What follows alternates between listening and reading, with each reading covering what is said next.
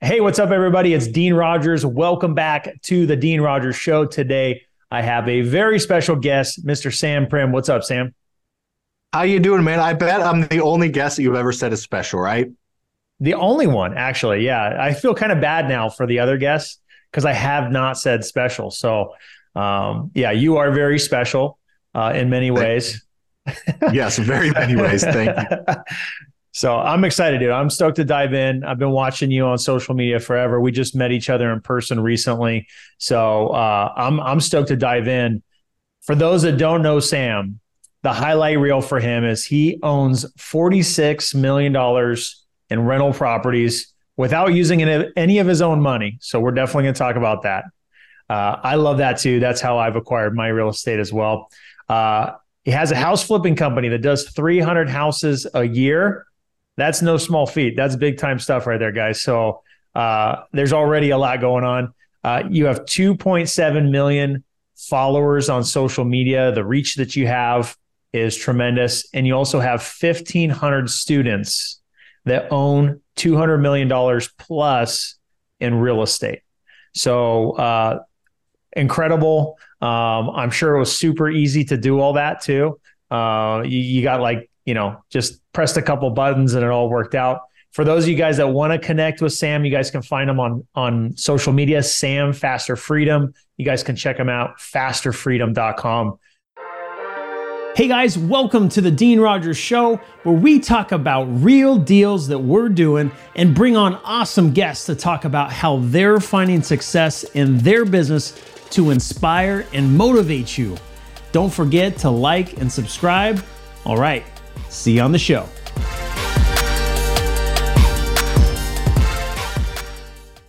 Woo, boy. Okay, that's a highlight reel right there, dude. You got me beat. So I'm gonna throw my hands up and I'm gonna be soaking up as much as I can. Tell me where this all started, man. Yeah, I appreciate that very much, my man.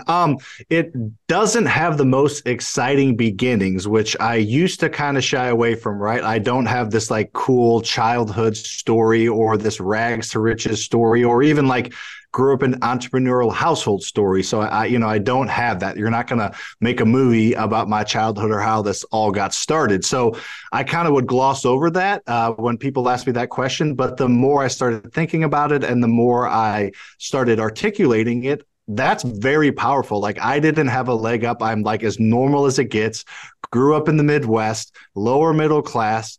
One pair of tennis shoes a year the week before school, pack your lunch to school every day to save money, didn't want for anything, but didn't have a lot. And I've been able to do some pretty cool stuff like you just said. So I think my normalcy is exciting for people that are normal, that want to achieve some really cool stuff. By the definition of normal, right? I mean, that means probably, I don't know the exact definition, but it means most people have that similar type of upbringing or similar type of lifestyle. So the fact that I didn't have a leg up or inherit money or didn't have some crazy life event that altered me and, didn't have to overcome addiction or anything, I just normal and boring. And I've done some pretty cool stuff. So I think that should be encouraging to most people. So I wanted to get that out of the way first. But in general, how it started, again, pretty normal and boring. So I went to high school, played sports growing up, had that fun competitiveness and all that cool stuff, went to college, did the party thing, did the good grades thing, had fun thing, and then the real world and got a job. And a couple years into that job, I was doing okay, making decent money, but kind of wanted a little bit more. I don't know if it was the competitiveness that went away. Obviously, you have that. You play professional sports, but that competitive, or if it was just getting kind of bored and hitting glass ceilings, or if it was, like some vanity, like I should be doing more with my life. I don't know what it was, but I decided to start dabbling into side hustles, and real estate just made the most sense to me. My buddy sent me Rich Dad, Poor Dad. Again, very cliche, normal, but I read that and that kind of opened my eyes up.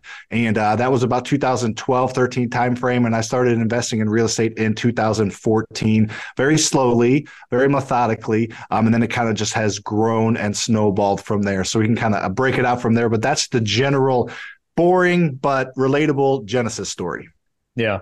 Dude, what I love about what you said, you shied away from it. I honestly shied away from my story for a long time too, because although I was at the pinnacle and was, playing in the NFL, professional football, I as part of my story, I can't remember if we've talked about it or not. Like I walked away from all of that and really had to start completely over from scratch. Like not, oh, well, I got a bunch of money. I guess I'll figure out what I want to do. It's like, no, I got to rub pennies together now. And that for me was a big, huge, like ego hit. It was very humbling. It was like an experience that was really tough. And, you naturally want to be all right. You naturally want to be in a good spot. So to tell somebody you're hurting and you're struggling, you kind of shy away from that. You want to say that you've done all these great things. So I appreciate you sharing that because, a lot of people have the limiting belief that in order to have massive success, you've got to come from a rich uncle, or you've got to come from entrepreneur roots, or you got to have all these great connections, or you had to have just struck it big and got lucky. I'd have to argue that your story is probably similar to mine, that you just had to work your butt off. Mm-hmm. Oh, 1,000%. And I'm sure we'll get into it, but yeah, there comes a certain point where you just roll up your sleeves and get it done. And that gets you to a certain point, and that got me to a certain point because I was not, your mindset, meditate and get up and journal and all that crap. I still don't do that, but I was like opposite of like mindset, I'll work you. I don't care if you have a stronger mindset than me. And that probably has gotten you to where you're at, and it got me to where I was at, just rolling up your sleeves. But then, and I've noticed, and I'm sure you have as well, you get to get to that next level, you have to mix in a few other things than just hard work, but hard work can get you a long way, man. Yeah, no doubt about it. So did you dabble in a bunch of other side hustles too, or did you just kind of land on real estate first? Because that was my story. Like I landed on real estate first, and I thank God that's the first side hustle I started with. But did you have any other side hustles you tried? Yeah, a little bit. So in college, me and my buddy Lucas, who is, a 50-50 owners with me and everything I just mentioned, we do everything together still. But in college, we started a painting business. So we painted, houses and fences and decks and things like that. Budget painting, you name it. We painted on a budget was our slogan. And we just put out those bandit signs, had them made, put them out. And for, 5 years for me and 6 years for him in college. We worked every summer and made decent money and got to have fun and go out and, come home for college and, hang out with our friends from high school and party a little bit and have fun and then, get up and work on our own schedule. We worked hard, but we were able to be paint a fence, put it that way. So we were able to, we did that a little bit. We tried becoming bookies in college a little bit, earmuffs for anybody that wants to try that. So we tried that for a little while. We tried to sell some other things. I'll leave it that for a little while. So we've tried a few different things, and that was nothing we ever really took that seriously. But the first thing that I had a big boy job. I was married. I just got married at the time when we started. No kiddos yet. But when I was like in the real world, the only side hustle that I really tried was real estate. Rich Dad Poor Dad opened my eyes to that. And I just remember seeing the stat, and you've heard it. I've heard it. I said it a million times. 90% of millionaires are created through real estate. So I don't know that everybody understands that starting your own business outside of that, Forex, crypto, stock market, mutual funds, IRAs, 401k, saving your money, all of that combined makes up 10%. The other 90% is real estate. So I just stuck to that. Like, this is probably the path of least resistance. Barrier of entry can be very low to get into. And you don't have to be super smart. I don't have to be like a tech wizard to start an app to do it. So it just made most sense and bared fruit for sure. Yeah, no doubt about it. So tell me, like, as you go through your journey, kind of the early years, what were some of your biggest struggles or challenges that you faced early on, if you had any big ones? Yeah, I think it's just general ones that most people go through, but finding the money, finding the deals, having a few deals go south a little bit early, making me feel uncomfortable with, hey, do we even pursue this? Like, I just did a presentation on this and I completely forgot about this. Maybe because I'm an idiot, or maybe because people forget, things that they sometimes struggle with. On my very first deal, we looked at 36 properties in person. So I went and looked. This was 2014. I didn't know what I was doing then. But 2014, we probably analyzed, and I say we, that's Luke's and I, we probably analyzed 100 properties, like just ran numbers on. But we visited 36 properties and made offers on 36 properties before we got our very first one. I'd like to say that's like persistence beats resistance and hard work. Probably more ignorance and stupidity. But anyways, we finally got that first one. So that was like, I feel like a lot of people would stop at that point. And we had 21 banks tell us no when we went to refinance. Again, we went to like Bank of America and US Bank at first, and we like narrowed down to these small local banks and credit unions and finally talked to the right bank, but we didn't know what we were doing. So we had those very, very inefficient struggles to get your very first deal done. And our very first deal, we borrowed like $99,000 from our private lender that we ended up finding that took us forever to find. And we owed him $104,000, but we only got $100,000 back from the bank. So we were $4,000 shy on our very first deal. Luckily, we had another deal already in the works with this private lender. We had a great relationship. He, saw how hard we were working and saw that we understood the process at least and were going to be successful. And the other deal that we had was like a grand slam of a deal. So he allowed us to roll the interest into that deal and we gave him a little bit of an extra kicker. So anyways, we made it work. The point was that first deal was not smooth, but we stuck with it and to round out and get into some numbers and X's and O's like we mentioned. So that first deal, like I said, we $100,000 mortgage on it. It was worth $125,000. So $25,000 equity, very first deal. That's awesome. That's cool. A lot of hard work, not super sexy, especially when you're splitting it two ways. I own 50% of it. However, we refinanced that in 2015 at the beginning of the year. Right now, that house is worth $225,000 and we owe $75,000. So now there's $150,000 of equity. That gets a little bit more exciting in 8 years on a house we bought without using any of our own money,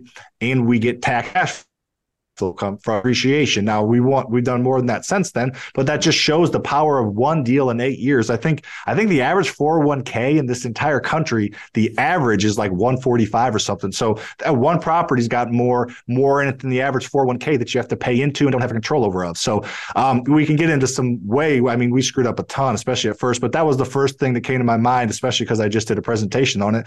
That first deal was hard, but not knowing any better, we just kind of kept pushing through. Yeah. The first deal for most people is hard. I know the first deal I had obstacles I had to overcome, but persevered, got it done. My first deal was a wholesale deal. Yours was a rental property. My first flip, I lost money, and not a little bit of money, like $100,000. You really screwed that one up. I really screwed that one up. There's a whole story to that, but for you had to navigate some things that were probably uncomfortable. You had to, have conversations with other people and figure out a solution. Those early on things you had to navigate, I'm sure, helped you get more confidence to then go do it again, right, and build from there. So you do that first deal. You were persistent. You overcame the resistance, right? I know that first deal, the proof of concept, is such an important part for people to have that breakthrough. What took you on to the massive success of doing 300 houses a year? I mean, what had to take place? What were the things you had to put in place, the people you had to put in place? How did you grow to that level? Yeah, that's a good point. I think initially just building that confidence and my first goal was to buy one rental property a year for 10 years. So I have 10 rental properties at the end of 10 years and then pay them down. So that's a cool goal. At the time, it felt insurmountable. But that was our first goal. Then we saw that and started to see some success and build upon that. And the goal was to replace our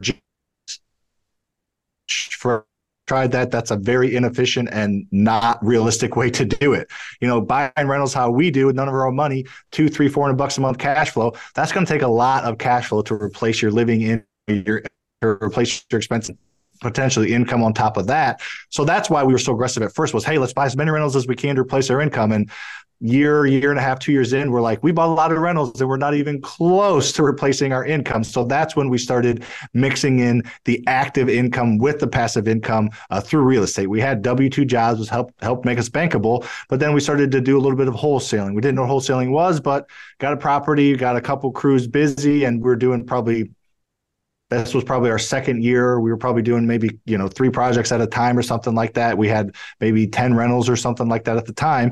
And we're like, we can't take this one down, so let's wholesale and make a little bit of money. And then we ended up listing one that we over rehabbed and made decent money on. So we just kind of stumbled into having other streams of income that were more active, via wholesaling and actually flipping. Because makes all the sense in the world. You're looking for distressed properties, keep some as rentals, flip some, wholesale some, and then you got some active income streams and passive income streams and tax benefits. And that is something that I'll quit my job over, because by that time I was making really good money. I was making like $250,000 a year at my W-2 job in Missouri.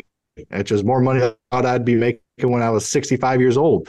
And I enjoyed it to a certain degree. I didn't love it, but I liked it. So it was one of those things where, I had to see some proof of concept and had to see some pipeline some deals in the pipeline, see some equity in properties before I was, willing to quit that job. I didn't quit that job willy-nilly. So I think just building that confidence, and then in order to replace that high level income, which looking back, that was probably a good thing. I wasn't trying to replace 50 grand. I was probably trying to replace 250 grand. It required me to hire people and offboard some responsibilities and think bigger and create systems and create processes and create a company that then I could then step into.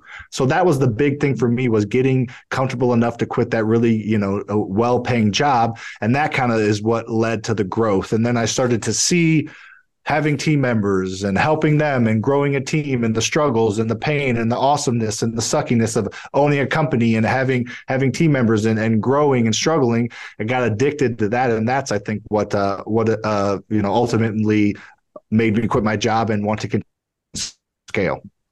Yeah. Tell me how important, so you mentioned there, in order for you to grow, you decided you needed to get into the active income side of it. How important would you say it is for you in order to grow your passive income, your, rental portfolio, in order to grow that to scale or even grow it at all?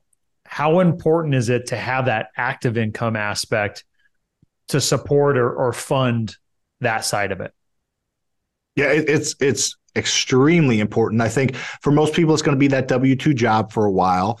But when that W-2 job goes away, you're going to need some active income beyond rental income if you want to continue to scale and continue to buy real estate and continue to grow. Because it's stupid, but a bank would rather see a $90,000 W-2 income than a $150,000 entrepreneur income, based on, a year or two of actually work. So that W-2, when you step away from that W-2 job, you better have some equity and you better have some income streams that are producing income at a consistent basis if you want to continue to buy rentals and continue to grow and continue to scale. We have 3 main banks that we work with. And I remember one of them was like, well, let's pump the brakes a little bit. Y'all just quit your good jobs and are, taking a chance on yourself and going all in on being entrepreneurs. Another was like all in on it. Another bank was kind of like in the middle, like let's kind of wait and see. And then quickly we continued to grow and scale and do things the right way. And we got all the banks on board, but it is something to be aware of. You need that active income. And to me, cash flow from rentals, that's, even if it's, you're actively taking it, it's still passive. It's still passive in my opinion. Yeah. No, I have found it to be extremely important to have the active income side going if you want to grow your rentals, because otherwise, what money are you going to use to fund buying more rentals? If you think it's going to be your passive income, which is the dream, right? The dream is I'm going to quit my job once I get a certain amount of passive income. But like you said, especially when you're leveraging other people's money and using little to none of your own to buy real estate, which is an incredible, like, eighth wonder of the world, right? And everybody should be doing. The $200, $300, $400 worth of cash flow, you need a lot of those to really add up. And the reality that I like to always tell people, and I'm sure you do the same, is, look, that's great, but how big is your reserves as well? Because you got an AC that goes out, you got a tenant that moves out, and you need to make it rent ready. There could be $5,000, $10,000, $15,000, $20,000 you got to pony up for that.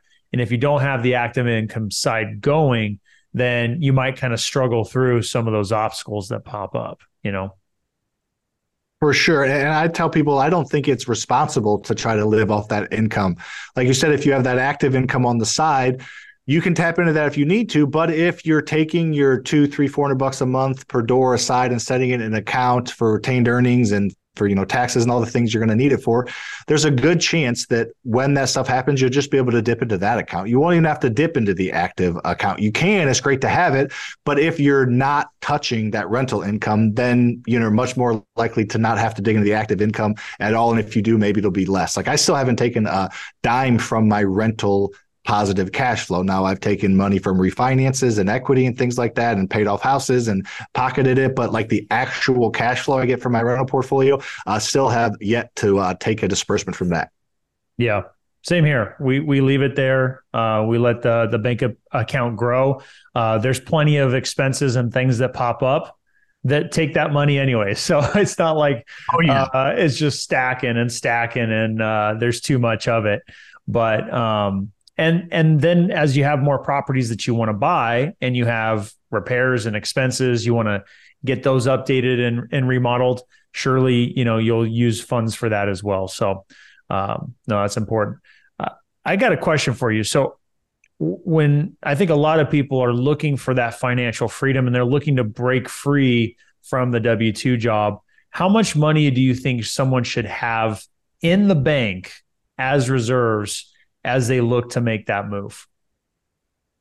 Yeah, I think that depends on a few factors. I think one of them would be, are you actively getting active income? Like when I quit my job, we had 3 flips we were working on, and we had a couple wholesales we were working on. So I knew at least for a little while, and then if you're just doing rentals and you have no active income flips or wholesales in the pipeline, I would tell people they need maybe 6 months worth of actual like bare bones living reserves. So I would say that would be my decent number to have. You have 6 months worth of living reserves, not like going on vacations and buying TVs and redoing kitchens at your personal house, but just like general living reserves, 6 months worth of that.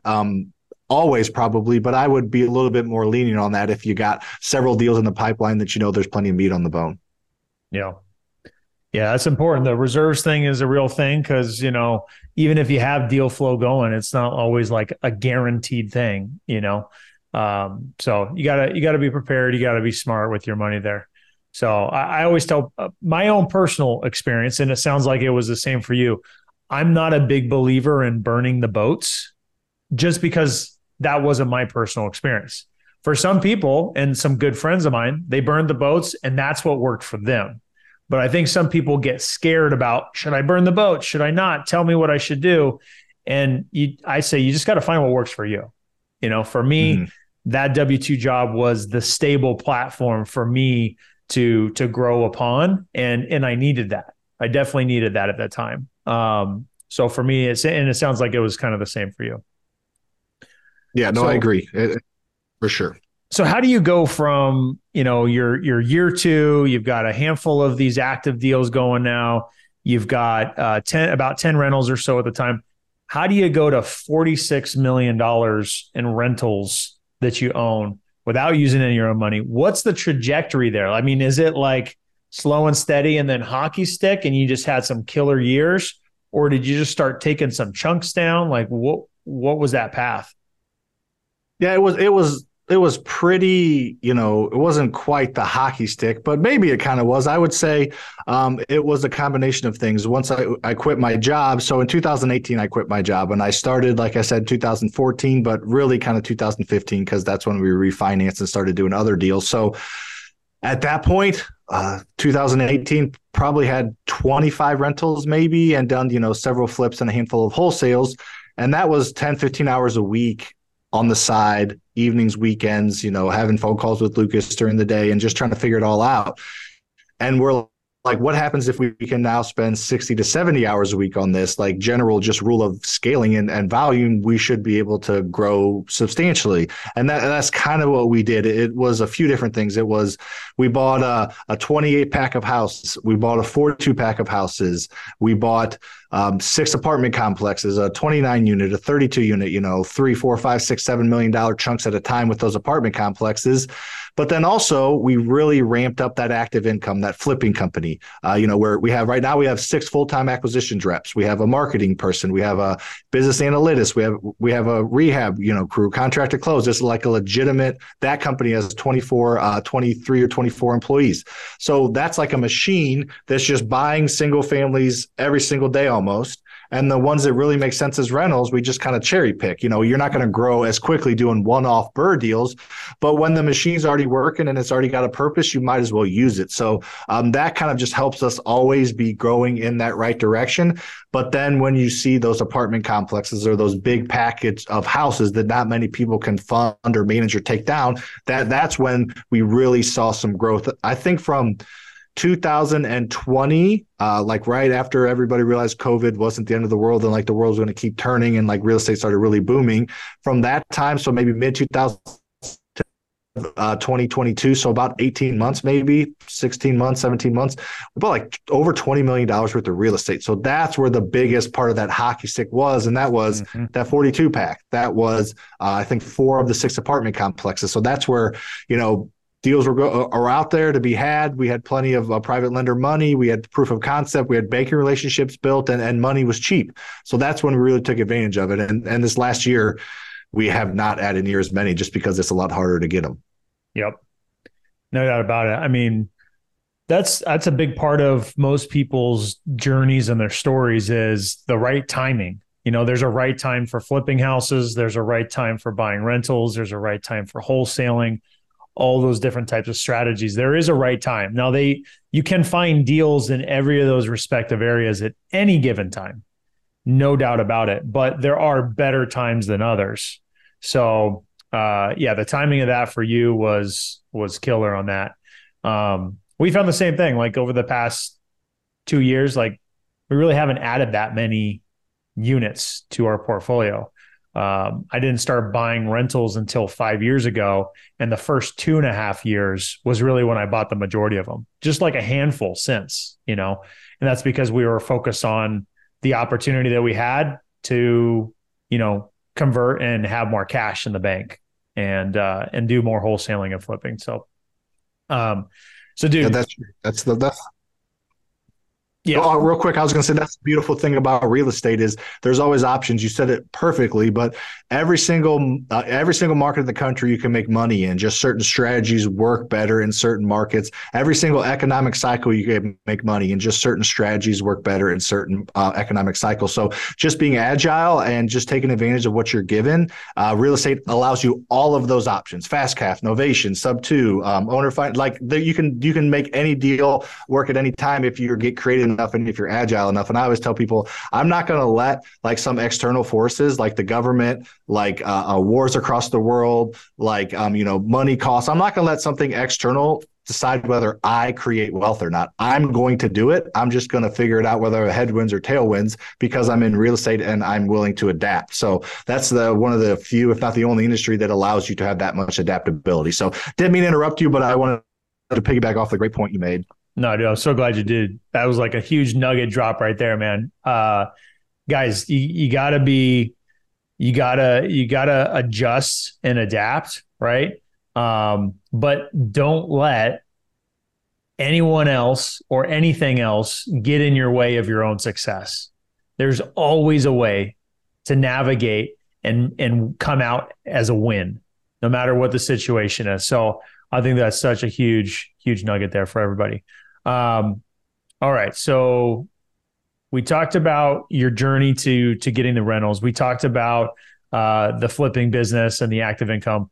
What I've seen over the past several years and how I even knew about you was social media. Okay. Now we just so happened to meet each other in person at a mastermind too recently, which was super cool. Cause again, you'd been like on my radar and somebody who I'd been watching and like admiring like what you're doing and like taking notes. 2.7 million people on social media through the different platforms that are connected and watching you. How did that even come about? Was that like something you wanted to do? Did you want to be a social media star and personality, or like, is that just part of the strategy? Like, how did that even come about? Where did it start? How did you get good at it? Yeah, it took a long time, and it honestly just kind of fell into my lap. So I remember specifically in 2019, we were buying a 12-unit apartment complex with a little self-storage facility on the back. And I posted about it on my like personal Facebook page. I'd been posting, I don't know, maybe once a month just about what I was doing, and would have like, high school or college buddies ask me questions in the DMs and just kind of garner some interest. And then when I did that one, I just remember my inbox absolutely flooded with people asking questions and wanting to learn more. And about that same time, somebody that I kind of know published a book on the Burr method.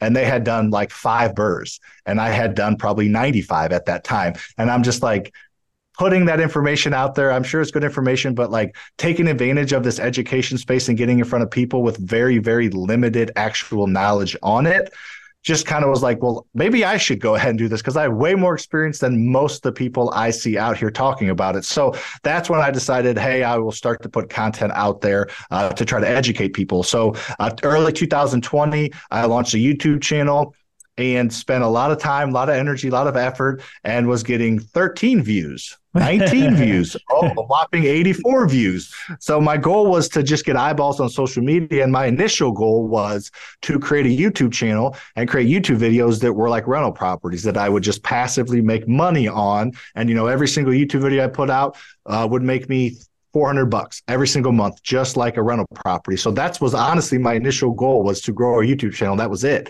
Well, I sucked at it, and I still suck at it to this day. So I started making, started an Instagram channel probably mid 2020. And then later in 2020, I saw somebody post a video on TikTok about the Burr method, and they got like 200,000 views. And that was like mind boggling to me to think about getting that many views on an app that's about dancing and girls' butts. So I was like, all right, I guess I'll get into TikTok now. And the goal was to grow an audience on those platforms, Instagram and TikTok, and push them to YouTube. That was the entire purpose of those platforms at first.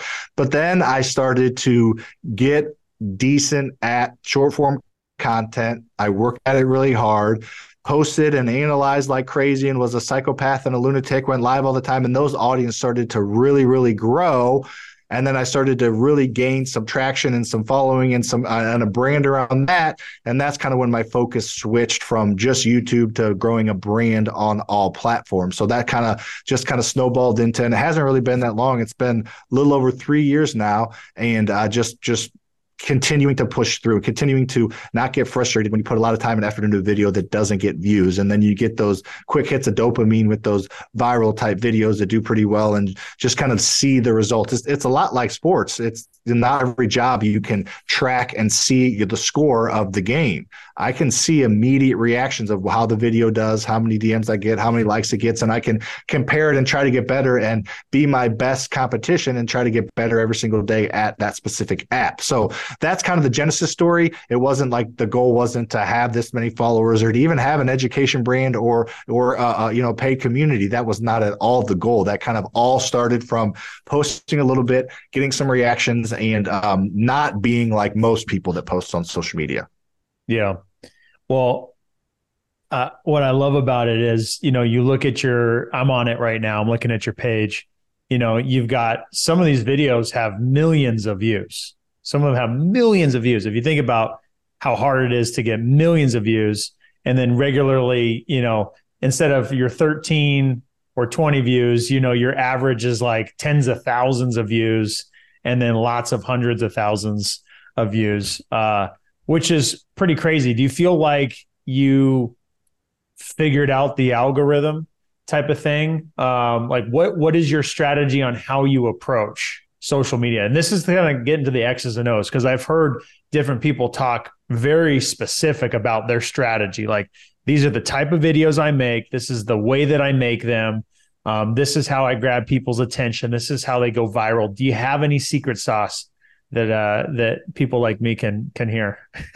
I do, to a certain degree. I feel like, yes. I feel like when we met, I was like riding high Mr. Cool Cat. That was when the algorithm switches and kind of moves around a little bit. At that variation of the algorithm, I had on deck. I think in August of this year, I think we talked about it. I don't know if I had the full, but I think I ended up rounding out. I think I got 14 million free organic views on social media, gained like 75,000 followers in 1 month on Instagram, and just everything was popping. And as you know, everything was going there. TikTok was doing decent. YouTube was doing, everything was just hitting really, really well. I went from like maybe like 13,000 on Facebook to like 200,000 on Facebook in like a month. So things were just blowing up. I was like, I got this figured out. Y'all come to me for the advice. And then things just, I wouldn't say they crashed and burned, but as you can see, we're back to a little bit more reality now, getting 500, 1,000 followers a day on Instagram, and the other platforms slowly growing with some, the floor is higher than it used to be, but the floor still can be pretty low, especially on TikTok, as far as the baseline views you get. So, yes, I've got some of it figured out to a certain degree, but then the algorithm changes and my attention goes on other things, and things just kind of fall between the cracks. Every time I leave for somewhere, I come back and I'm not as involved in social media when I'm gone as I am with the team. I got a small team that I'm very, very involved in, but when I'm gone, I'm not. Things tend to slide a little bit. But in general, I'll get into some X's and O's about what has worked for me. So I used to try to make my videos like Ryan Pineda or like Kong or like some of my buddies that I know that do well on social media, and they never seem to hit because I'm just not them, and my delivery is different, and I'm not a Filipino Ken doll like Ryan Pineda, and I don't have this crazy, loud, charismatic, everybody look at me personality like Kong. So if I try to do that, it comes off as very, very inauthentic and not who I am. So what I started to do that really seemed to get traction for me was I just made videos how I wanted to make them.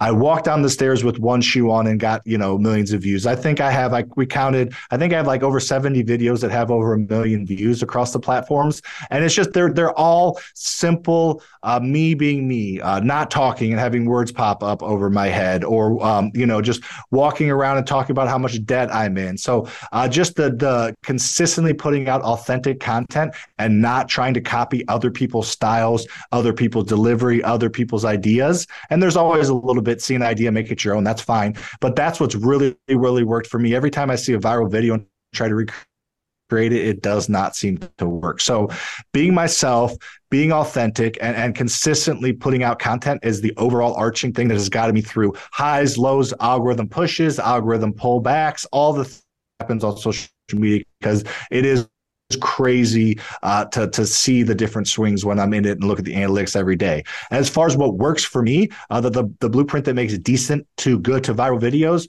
it works like most other people, and that's going to be a strong hook. I usually, whether I'm talking or not, 2 lines, maybe 3. So I'm talking like, 2 or 3 words, not a whole paragraph for somebody to read as they're scrolling, and not like just like one word, just like 2 words above my, or 2 lines above my head, a sentence about what the video is about, a hooky sentence with slight camera movement to stop the scroll as people are scrolling through between sports takes and comedians and booty shakes and their friends, and you need to stop them. So just general slight camera movements with limited editing. Talked to my editors. We had a conversation today for half an hour.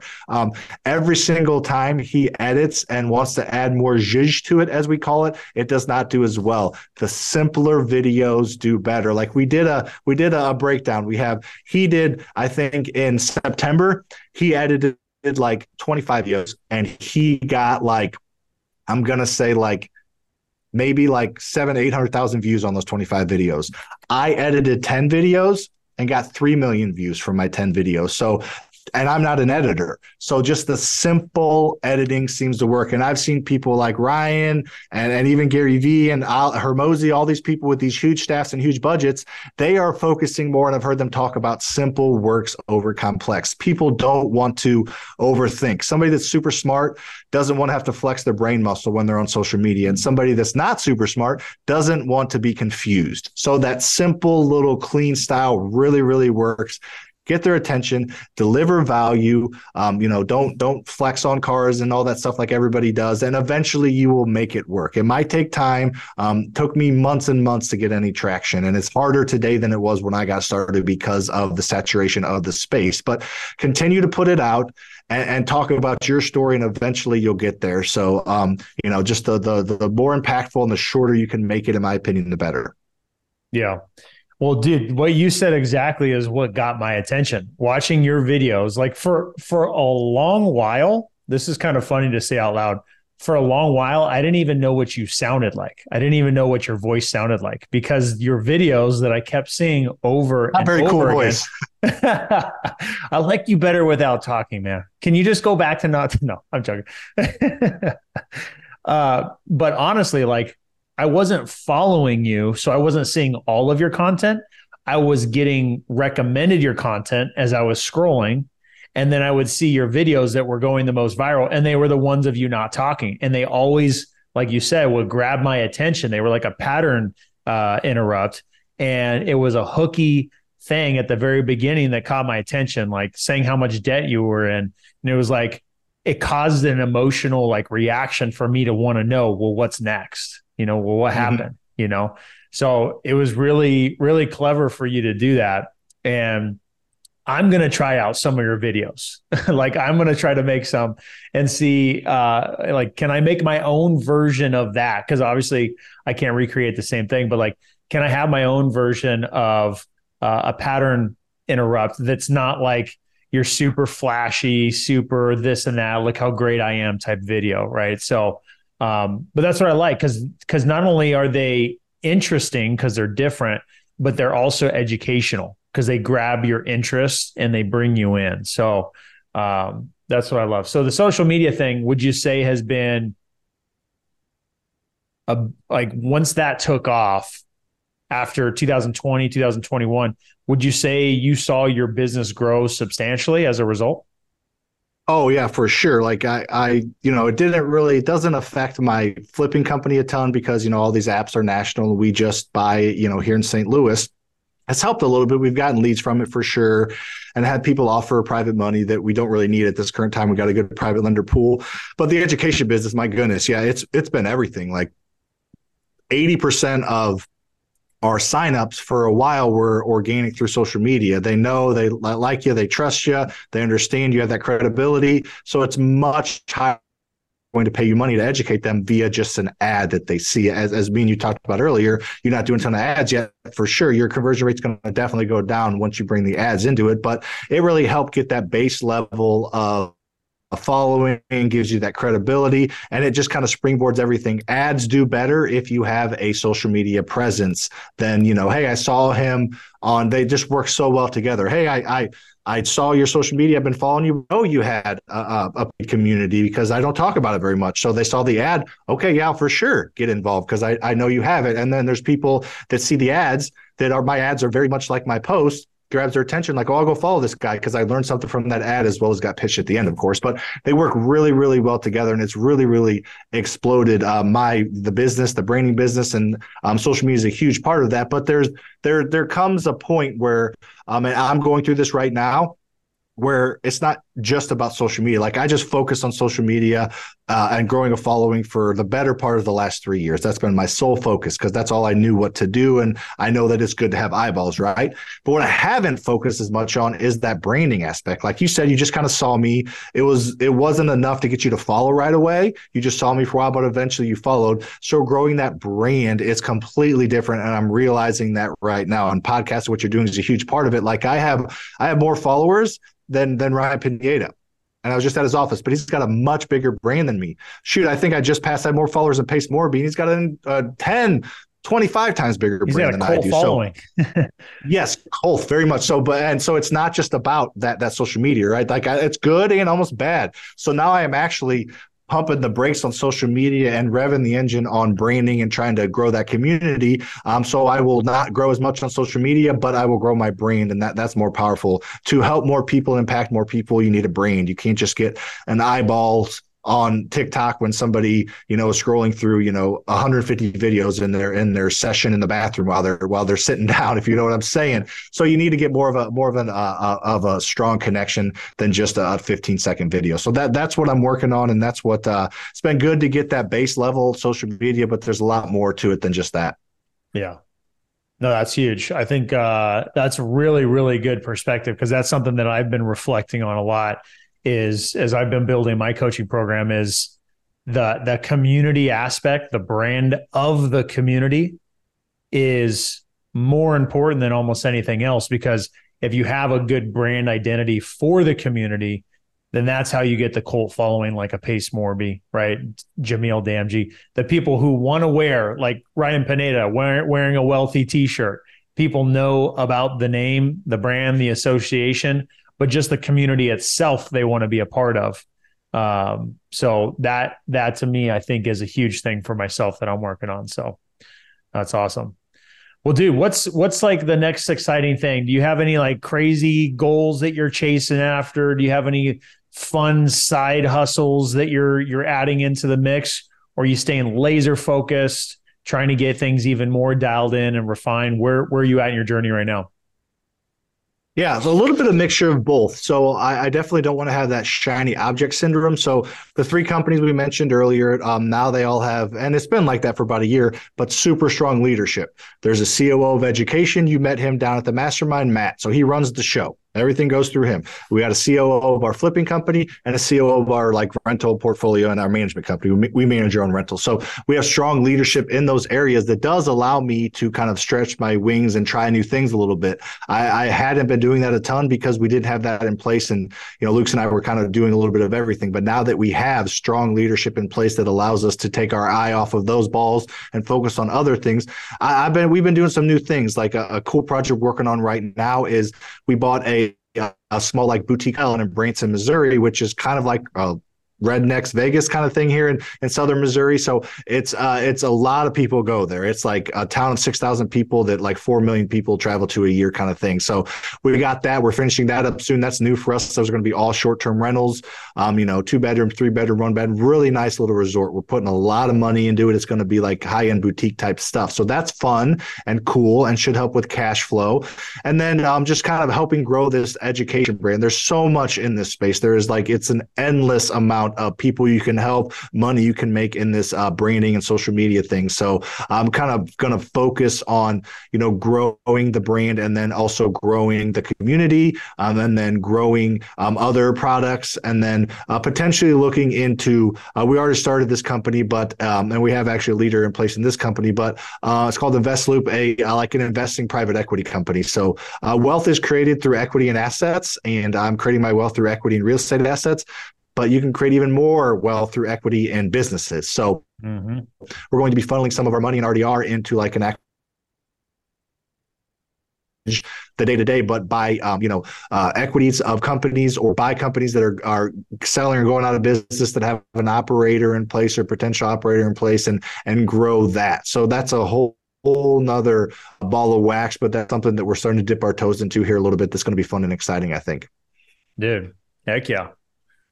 Lots of fun stuff. Well, dude, it's been so great to have you on. Oh, yeah. I didn't mention, I've interrupted you twice now. I think there's a delay. Real quick, you said big, crazy goals. $1 billion in real estate, $1 billion annual organization, and owning an NBA team. So those are my three big long-term goals. There we go. There they are. Had to throw them out there. I forgot about them. I get. That's why I suck at YouTube, because I just go down all these stupid rabbit holes and mumble and talk. So that's why short form makes me be concise. But anyways, I forgot that part. Just throwing some big goals out there, putting them out there in the universe and see what happens.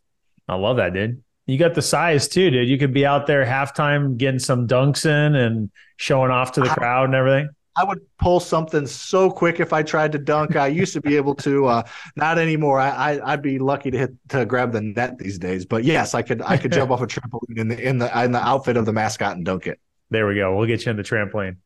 Well, dude, it's been so great to have you on. It's been good to learn more about your story. Guys, if you're looking to connect with Sam, go find him on social media. Sam Faster Freedom. So much good content. Not only is it entertaining, but lots of incredible information that can change your life. You guys can also take it further and connect with him at fasterfreedom.com. All the education around how you can start buying rentals and building wealth that way. So, dude, been an absolute pleasure to have you on. And thanks for being on, man. Appreciate it. Thanks, man. Yes, sir. Till next time, guys. Peace.